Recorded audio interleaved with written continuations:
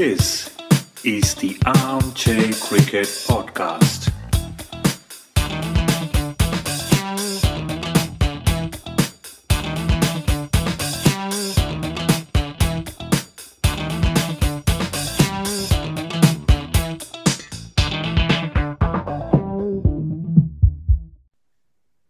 Hello, all. Welcome to another episode of Armchair Cricket Podcast, a podcast focusing on Test cricket by armchair critics of the game. I'm your host, Ajit. In today's episode, we are going to take a look at the two semi-finals that have just been completed of the World Cup T20 2022. And to help me look through these games and beyond, we have a really special guest, Abhi. Hello, Abhi. Welcome to the podcast. Hi Ajit, thank you for giving me an opportunity. I would say feeling blessed. Well, do I Uh, just call you Abhinandan? Is that good? yeah, you can also call me Abhi. That's not an issue. Perfect. All right. So, in this case, before we go into the games themselves, let's get to know Abhi a little bit more. So, I mean, probably where did the interest in cricket come is sort of a obvious question, but also why are you sort of thinking about taking cricket analytics as something that you want to do? So that's new, right? So playing cricket is Yeah. there, and I hear more and more these days people want to be also involved on the analysis side. So how did you get into the cricket analysis? Okay. So this, I mean, first of all, I don't exactly call myself cricket analyst. Yeah, I do use that phrase here and there just to mock my own self. But uh, but the fact is that I joined Twitter just to share my thoughts on cricket because I think it was after 2022 sorry 2019 World Cup that I was kind of disappointed with the way we performed and wanted to share my views. Started joining Twitter. uh, Hmm. for some reason people started liking my views, and I became an analyst in that particular world. However, I am still a fan, a ardent fan. I would. There was a time when I was a diehard Dravid fan. That's where I started watching cricket in 1990. I still remember 1999, 1998.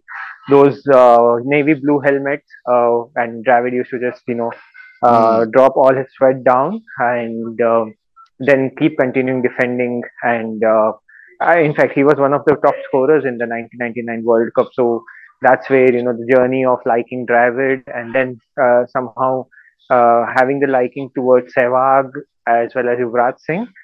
So the NatWest finals, I still remember one of the finals. The 90s kids will remember Hmm. we winning it. I think because these kids, the current kids, are unlucky. I would say because. We as 90s kids, had seen so many triangular losses that the semifinals and finals are like, okay, fine, we do get upset, but it's not about, say, it's about a half an hour or 1 hour upset and then getting back on work, because we had seen so many of triangular series losses that at that time. I still remember Ganguly in one of his press conferences said that for some reason our bowlers just don't turn up to the knockout games. And then we had the same thing happen in 2003 World Cup finals where we lost it to Australia. So that journey of as a fan started growing. I associate myself with that child who loved cricket, who learned the qualities like being a team member, being a being or to have a person of to be a person who has a never say no attitude per se. So those things from these cricketers. So I think that that experience of learning or living cricket in 90s, the late 90s and early 2000s was something that was appreciated in Twitter, I would believe, especially during the lockdown time when there was no cricket and people were giving a lot of threats. I was one of them, and so Right. coming to analysis. See, I do. There was a phase where I learned Python. I did a lot of Tableau analysis as well of data. So I am not away from data, But the more I started going through the data, I realized how incomplete the cricketing data is. There are Mm, there are mm, so many unseen factors in cricket. Say, for example, cricket conditions, pitch, and I mean, I should say, of course, definitely hats off to the CricViz team and Himanish Ganju, who's from ESPN Cricket for the Stats Guru team. So mm. those people, they try to cover up a lot of data in that sense. They consider these factors. That's why you have these predictive scores more closer to what. So earlier, if you remember, in when this predictive scores started coming in the late 2000s, Mm, mm. the predictive score used to be 350, and the team used to end up in 250. Right, So right. Mm, from there to say a journey of now predicting the score exactly the score which the team ends up with. So that those factors. So what Twitter does right now, coming up with random stats saying that there's no intent, there's no this, there's no that. This is, I in my opinion, is totally childish. In fact, I think openly people have great statisticians have come out, said this, where there was this BASR, mm, something of mm. that sort. That statistics as a false statistics, because you cannot, average is a different unit, strike rate is a different unit. But in Twitter, or you go through a lot of cricketing articles, you see this BASR used, wrongly used. So, so I think that's why I don't try to. I'm in the last 1.5 year, 1 year or so.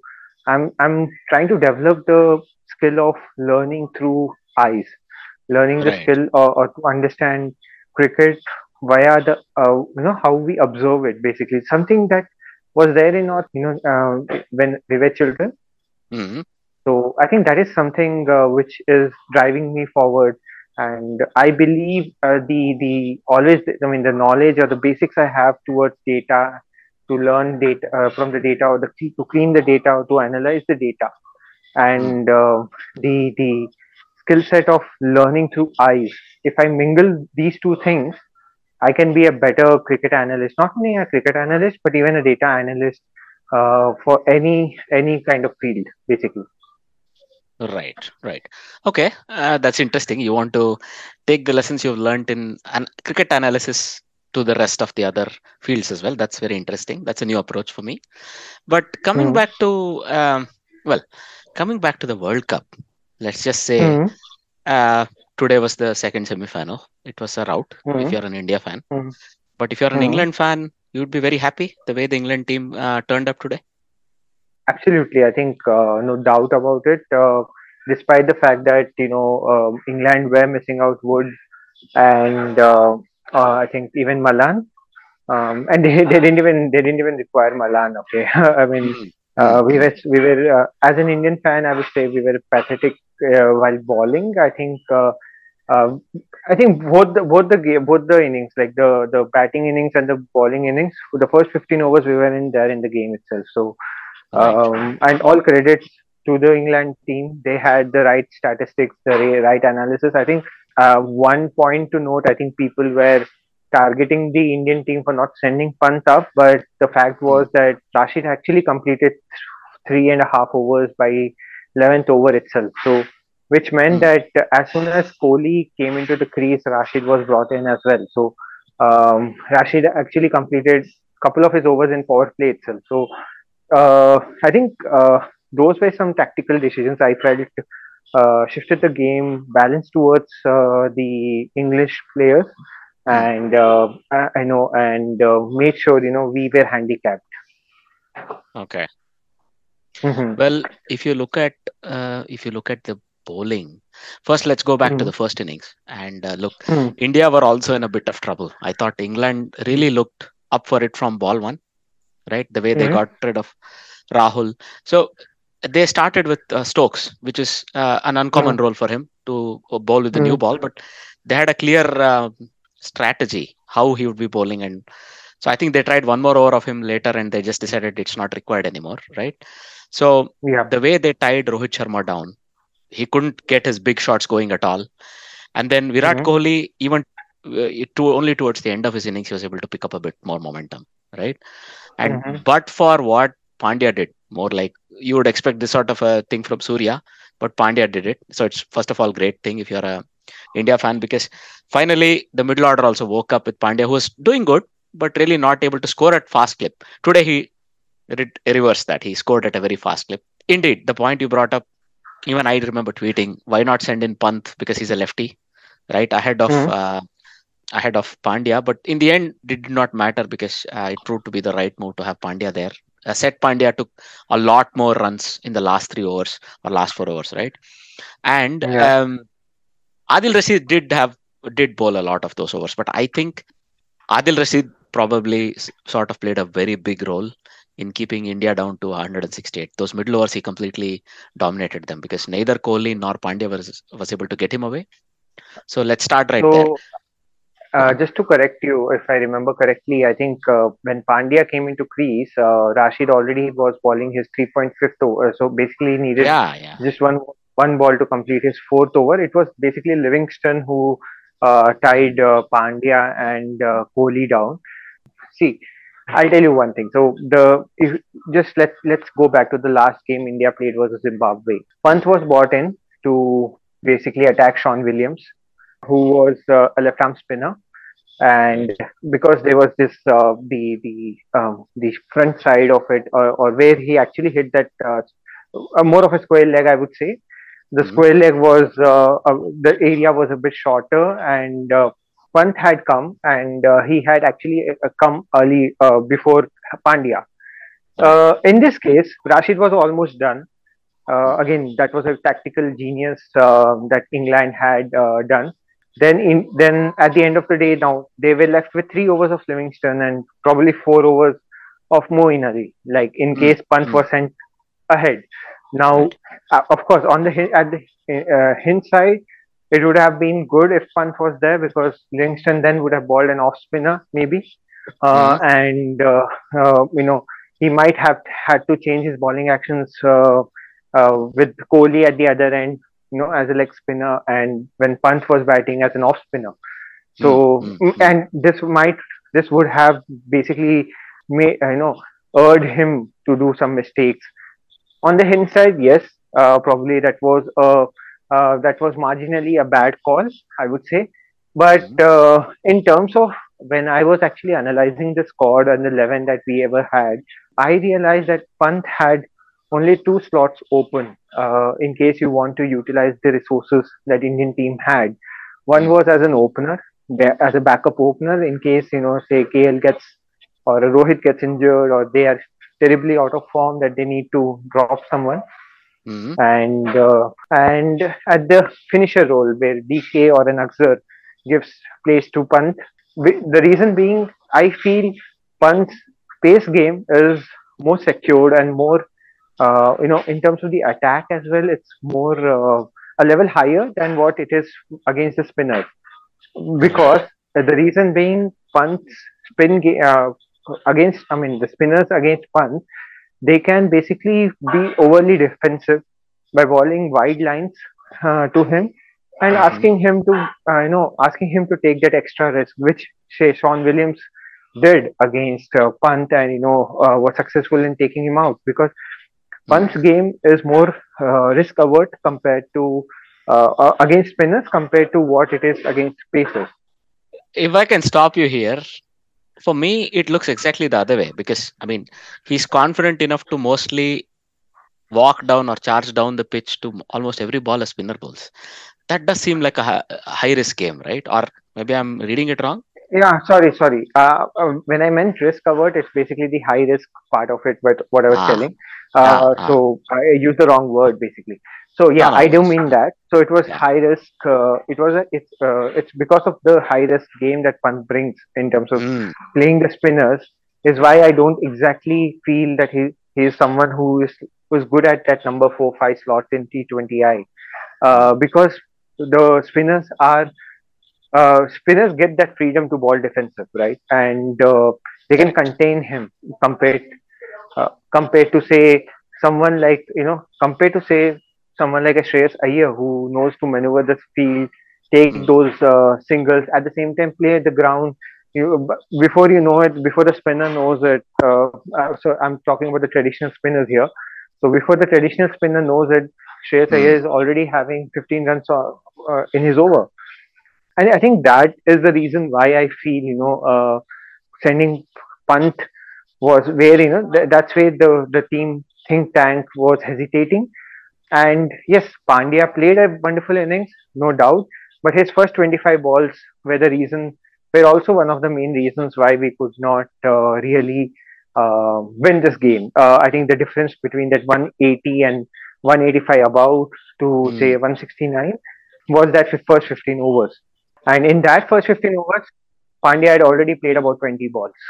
Right. He had. See, for me, the credit again goes back to the way Liam Livingston bowled. And basically, it's about the field placing. I saw a lot of small changes in the way they had placed the field. For example, the placement of the sweeper fielders on both sides. Right. Mm-hmm. That was pretty spot on. I saw that for Kohli, he was a bit more finer. For Pandya, he was a bit more squarer. That is, he was more towards deep extra cover. For Kohli, it was more towards deep point. Right. They had Mm-hmm. actually gone into this level of thinking, and I thought the bowlers were pretty much spot on. So there, I think again, Liam Livingston, I think bowled at a slightly faster pace compared to what he normally does. I mean, he can do anything, right? He can bowl almost medium pace. He can bowl off break, leg break, whatever you want. But to deliver, so he was bowling slightly faster at Kohli, slightly slower at Pandya. At least the way I looked at it. So when you look at all of these things, they deserve the credit again that they had actually come up with a Of course, plan I mean, that would tie up these two, and it worked. so, I think when we say that India played badly, I think it also refers to the fact that England played exceptionally well. Hmm. Full credits to them. If you remember correctly, like Rohit after the toss said that India would have batted first. Ah, I see. So that also means that India didn't exactly read the pitch well. uh, I think this is what had happened in the previous game where New Zealand chose to bat first, and they struggled to reach 145, and then hmm, you saw in Pakistan cruise through it. Um, uh, Probably maybe there was a due factor, or maybe under lights the pitch became a bit faster than it was supposed to be. I did see or a sense that the pitch was too paced early on. The English bowlers, to their credits, used the pitch well. They hit the deck very hard. hmm, They were using the hard lengths from the ball one. You can see the dismissal of KL. It was a more of a bouncer or more of a hard length delivery that bounced a bit more than it should have. right.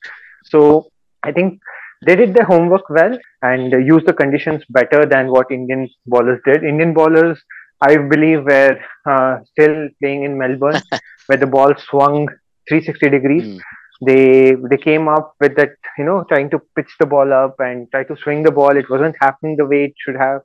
They should have retracted, tried to bang the ball hard, but they didn't have the resources. Basically, we were all waiting for that one bad day where with a Bumrah-less bowling unit would fall apart. hmm. It did happen today, Indeed. basically. I mean, look, also, it somehow comes up in the knockout games that the bowler seem to have a bad day. We remember multiple finals where this has happened, but okay, all right. See, also a lot of credit once Mm. again to England, the way they batted, right? So from the first over onwards, I think there was a little bit of swing in the first 2 to 3 overs that we saw. But what I noticed is England did not hurry any strokes. They did not look to dominate the bowling. They were playing good cricketing shots. So the first three boundaries that Josh Butler scored in the very first over, right? They were just decent cricketing Mhm. shots. Okay, he's an exceptional talent. He has great hand eye, but that composure. By the time the first 4 overs were bowled, if you were probably an India fan, and more importantly, if you were on the field for India, you were already probably panicking because there was no hurry. Yet they were able to comfortably score at 10 plus runs an over. The strategy for me, what I saw, Liam Livingston was tasked with hitting that one boundary and over. So it was a clear target from over Uh, number one. Go for a boundary. Alex Hill. Sorry, Hales. I said Liam Livingston. Yeah, right. Mhm. So Hales, right? Mhm. Yeah. he was given the task Hmm. because it's also suiting him perfectly, right? So go for that one boundary hit right away. Yeah. You saw him hit a boundary of the first ball of many overs. So it was a clear strategy Hmm. almost. But it came off so well. I mean, they were probably beaten 3 or 4 balls all innings. But outside of that, it was like, for example, Ashwin's first over, right? So Ashwin has got into his work beautifully. He's flighting the ball. There is some drift. The last ball of the over goes for a six. The over is destroyed, right? So it was pretty much the whole strategy was very clear. And you're right, in the Indian bowlers probably banking too much on swing right at the top and sort of right away falling into Butler's hands there. I thought he played those first 2 to 3 overs very beautifully. And I think they had also seen the first 4 overs is when the Indian pace attack is at its most potent. So, yeah, I mean, just to add on to what your points were, I think to an extent, I think the questions should be asked even to Dravid and Rohit in terms of the planning. It seemed Right. like as if you know, once once that swing idea of swinging the ball got over, I mean, that was counter-attacked even against Bangladesh, for Mm, example, when Liton Das took over, the ball was not swinging, and the pacers looked clueless. There was no plan right. B basically. Mm, mm, So, and India went into that waiting game.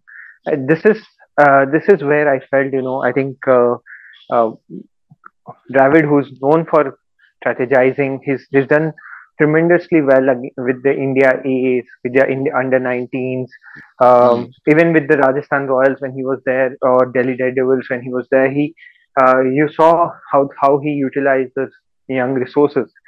In this case, right. I felt, somewhere uh, probably the bowling coach, because they have a bowling coach, so also blame the bowling coach here. They didn't have a plan B. Right. What if it doesn't swing? Mm, The mm, Bangladesh Ritan Das's innings maybe might have given English players a template to work with. They from the ball one, they started coming out of the crease. They started, uh, you know, uh, they started charging down Bhuvneshwar Kumar, and Bhuvneshwar Kumar didn't really look to have any plan other than say trying to swing the ball or trying to hope the ball will swing, right? mm, So that in my opinion was, I would say, down to the management's planning, misplanning, I would say, mhm.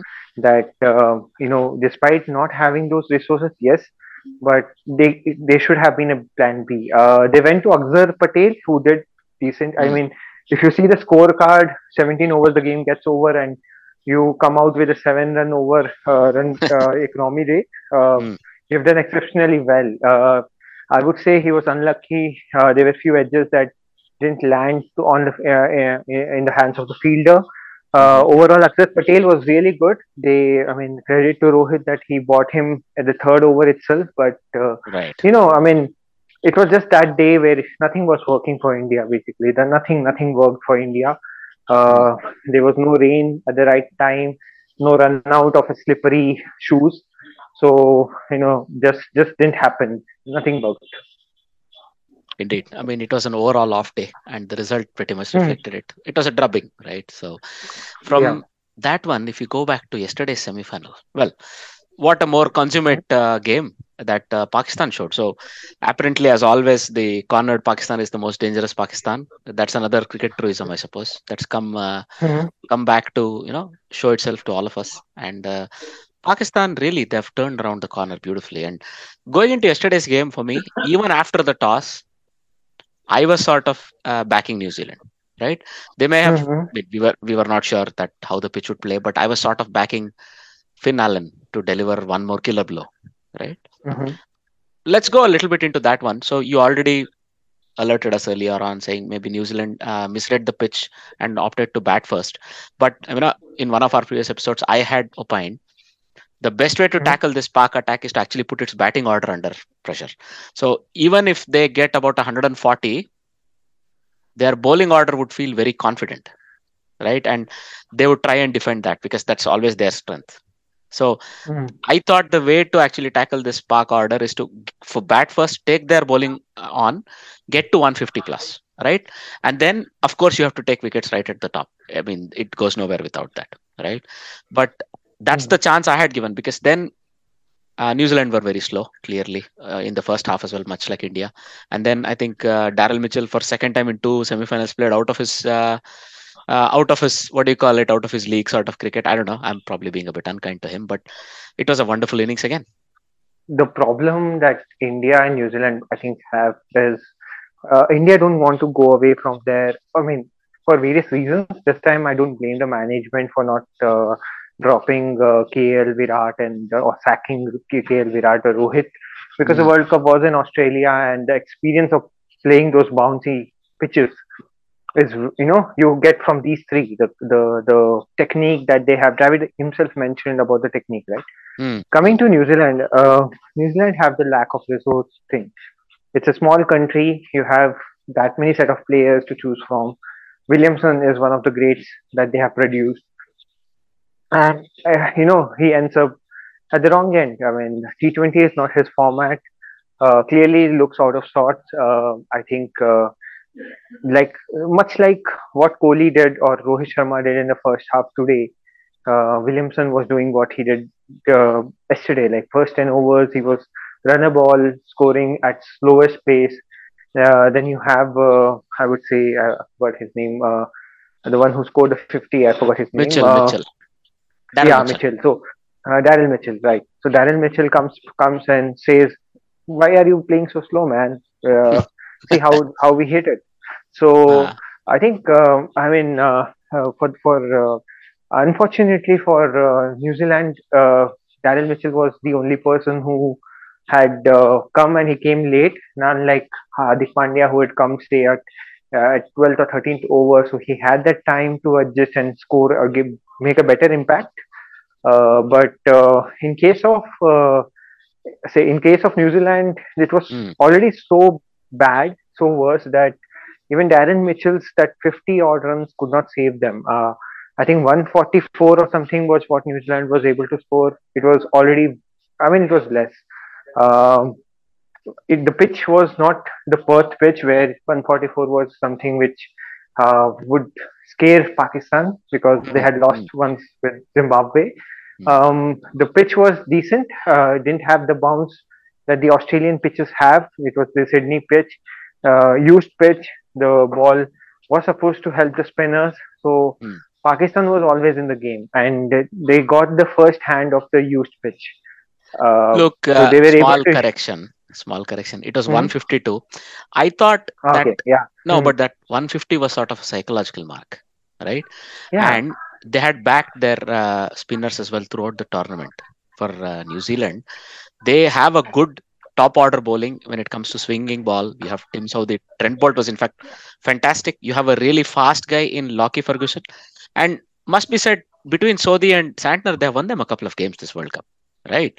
So for me, well, okay, let's be clear. They were at least 15 runs short on that pitch, right?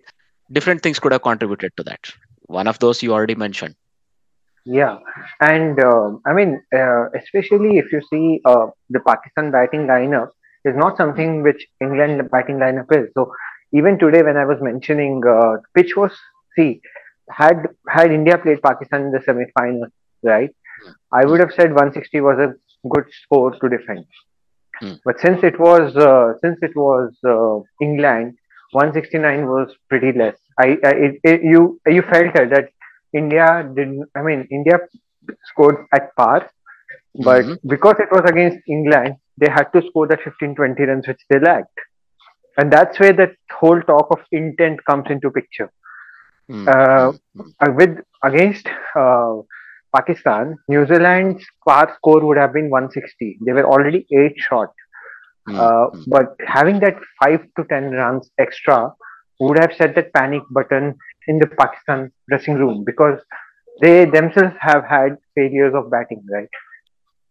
However, now that they know that the past score is somewhere around 160, and they have actually held. I mean, the bowlers have done so well that they are now 10 short. New Zealand is 10 short of it. It was just a matter of time. things would have been different if Babar Azam's catch would have been taken by, I think Santner dropped it Yep. in the first over. Yeah. I think fourth over, there was also a run out chance. So I think he was given Ah. two chances in 4 overs. So had those chances been taken, things would have been different because, uh, accept it or not, Babar Azam is still the backbone of Pakistan's batting. So, Right. had say a Shan Masood or a Harris come early and faced Hmm. Trent Bolt, a raging Trent Bolt, things would have Hmm. been very different. I believe that, but things didn't Uh-huh. go that way. The fielding could not sustain the pressure. In fact, in fact, the things could have even got tightened in the end when, I think 17th or 16th over there was a catch drop of, again, Santner was the culprit, or he was bowling, Oh, I think, something of that sort. But again, I did read. If I remember, I was following the scores on the Cricinfo app, and I think I hmm. was reading Santner. So had that catch been taken, that time it was about 32 of 25, 24 balls, and Pakistan would have lost their fourth wicket. And who knows? I mean, Hmm. the last six wickets, 24 balls, pressure pressure can do funny things. Yeah, so for sure. No. See, when you look at it, Pakistan, at least they used the best part of the conditions well. So when they bowled well in the first 10 overs. When they batted well in the first 10 overs, killing it as a contest. So, I mean, what a year Mohammad Rizwan has been having. We've said it time and time again. He continued in the same vein. I think he took the pressure completely off Babar in the first 5 to 6 overs, right? I think that Mm-hmm. again made a difference. So in the sixth over, I think in the fifth, at the end of 5 overs, they were 47 for no loss. I remember Mm-hmm. thinking and also tweeting that they have actually equaled Kiwi's best 5 over period at the very top. That is purely down to Rizwan. So Babar Azam was not really going great guns at the top. Only he picked up a bit more pace close to the eighth and ninth over, and then right when in the 10th over, 11th over, he finished his 50. So, but it's been a timely return to form also for Babar. You're right. See, Rizwan may have a odd bad day, but it never came to be that that bad day was in a semi-final, right? So Mm-hmm. Babar Azam has found his form. Rizwan is doing his best. Their middle order is now a proven entity, I must say. Shan Masood anchored a couple of near chases. Must say he played a couple of good innings there. Haris has been a real breath of fresh air with this higher strike rate. What he's sort of taken the role that Fakhar Zaman was expected to play, right? Mm-hmm. And then Iftikhar and Shadab and Nawaz have shown time and time again they can give Pakistan a strong finish. So going into the final, if we were to do a little bit of a preview, Mm-hmm. both teams sort of peaking at the right time.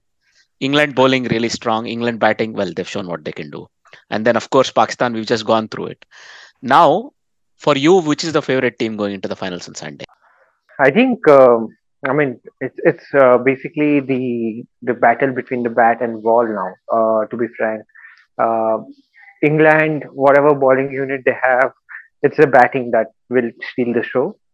For Pakistan, despite having the few additions in Harris and the if I mean Harris as well as say Nawaz at the end, the stronghold of England would be their batting, and the stronghold for Hmm. Pakistan would be their bowling, right? Irrespective Right, of right. what their other departments are going to do or will be doing, right?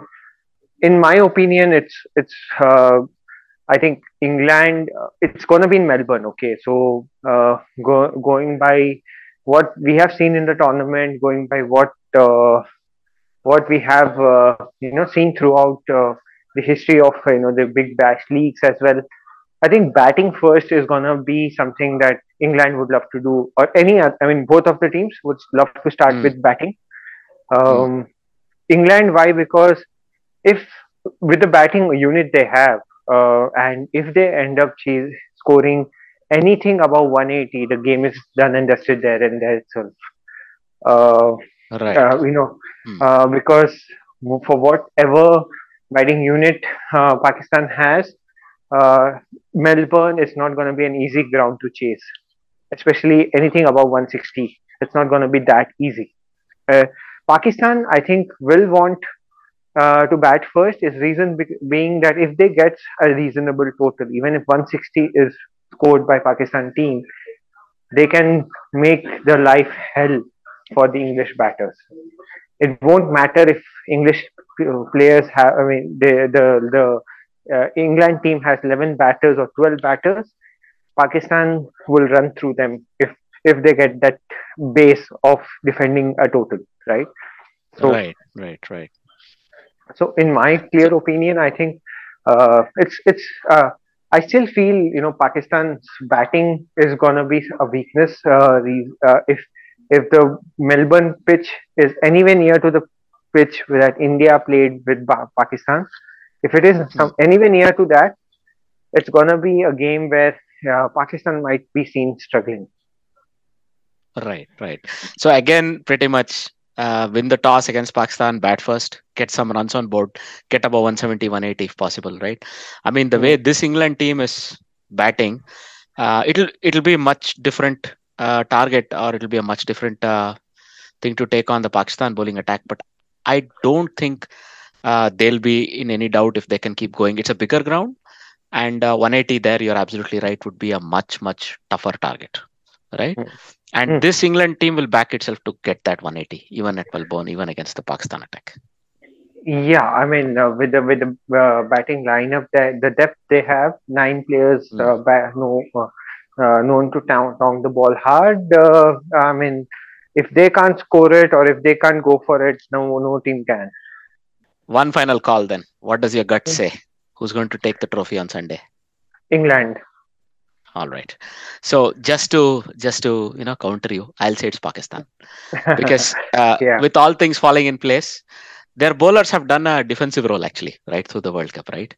Even if England win the toss, I think Shaheen Shah Afridi, who's slowly building up his form, will probably come up with an exceptional performance, and probably England will be like 42 for 5 So I inside mean, a power play, if you right? might have seen like the whole I mean the whole T20 World Cup, this one, both the teams have come from the back. One lost to Zimbabwe, the other lost to Ireland. Mm, mm, mm, I mean, then the first two games, England's top order was not firing at all. In fact, this was the first game that the first two, the top. I think the Sri Lanka game was one of the games, and then this game today that the both Hales and Butter actually fired. Until then, their strike rate was about 120, 125, 125, 130, somewhere around mm, that. And mm, there were no 50 partnerships between these two. So I think, you know, to an extent, both these teams have come out of, say, from nowhere. No one would have expected Australia to win by such a small margin against Afghanistan, but Afghanistan almost gave them a scare. And, mm-hmm, mm-hmm. say nobody thought South Africa will lose to Netherlands. So I think this particular final, it's more of like two teams who weren't meant to be in this position, but they are in this position now. And India and New Zealand, to be frank, where the teams who were doing all things almost correct to make sure that they were winning enough or doing enough things correct to win the games, right? And but they could not cross the line. But so I think in that sense, do not discount England. I would say that's the reason why Mm-hmm. I mentioned England, because people know. I mean, there's a lot of talk about that 1992 to 2022, 30 years and stuff like that. So there's a lot of Right, talk right. of that, but then England themselves haven't had an easy World Cup. Mm, mm, mm. Right. No, I agree with you. It's not going to be.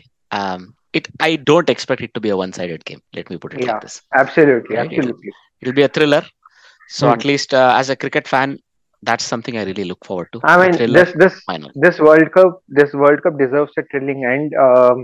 The semi-finals were one-sided. Both the semi-finals, if not for the Pakistan's batting middle order that made the final 5 overs interesting against New Zealand. Otherwise, Hmm. both the games were one-sided, I would say. Fair enough. Fair enough. So let's see how that pans out.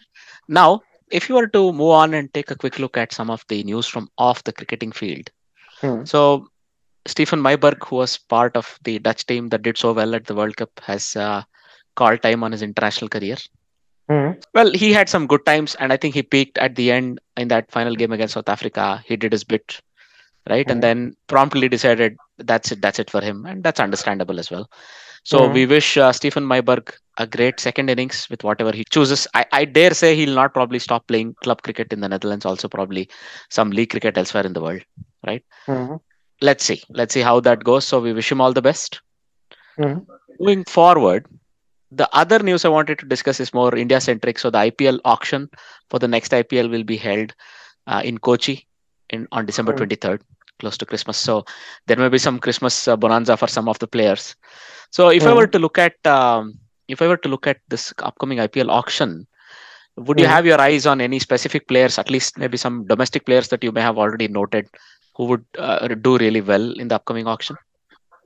Yeah, I mean, so I've been doing a bit of domestic shows for or covering the domestic cricket this match season for Rep Sports recently. So I have mentioned few players. I think Samat Vyas is one of the players to look out for.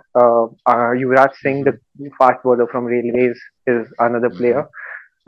Then Akash Vasisht, who's gonna be an interesting pick. I mean, someone whom teams can look out for. Then this Hmm. Mayank Dagar, Pradesh, Hmm. the ability he's shown down the order, tonking the ball hard and then bowling those economical left arm spin.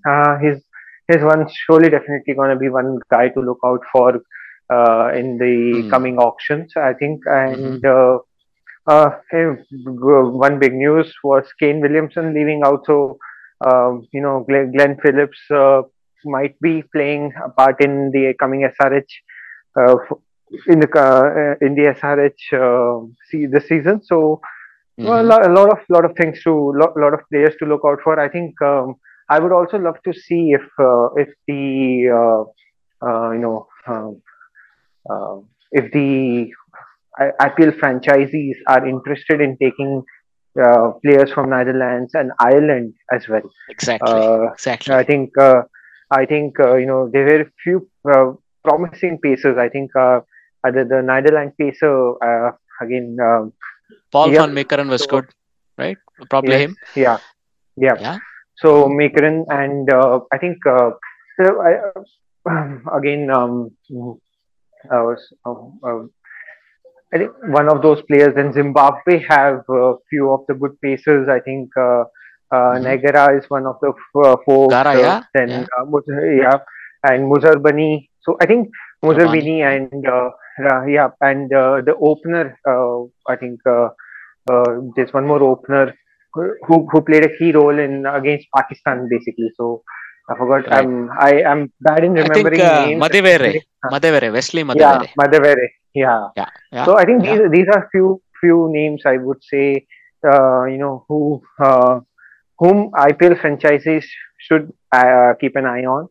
Right. Especially say someone like KKR who's looking out for international players with say skill sets of playing the hard length. Hmm. Hmm. You can look out for say Paul Sterling as one of the players.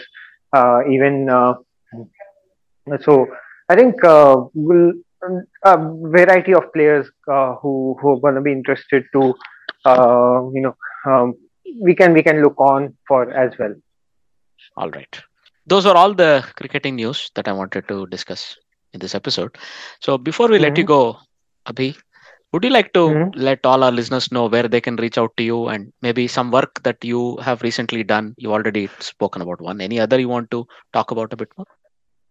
Yeah, you guys can reach out to me via Twitter, Khel Gyani, which is KHEL GYANI underscore ABHI Abhi. And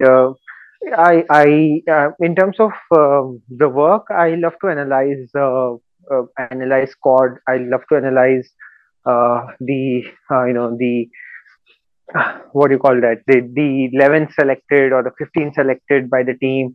what are the qualities, if there are any missing gaps, etc. So that's the forte. That's my forte. I try to try to I love enjoying understanding who's coming in, why is he coming in, who has to be in the 15, who has, or why is he in the 15, for example. So these are the things I'm specialized at. We wish all our listeners a good day wherever they may be listening from. And I would like to say thank you once again to Abhi for giving us his time and thoughts. No worries. Take care. Yeah. Bye bye. Thank you. Bye bye. This is the Armchair Cricket Podcast.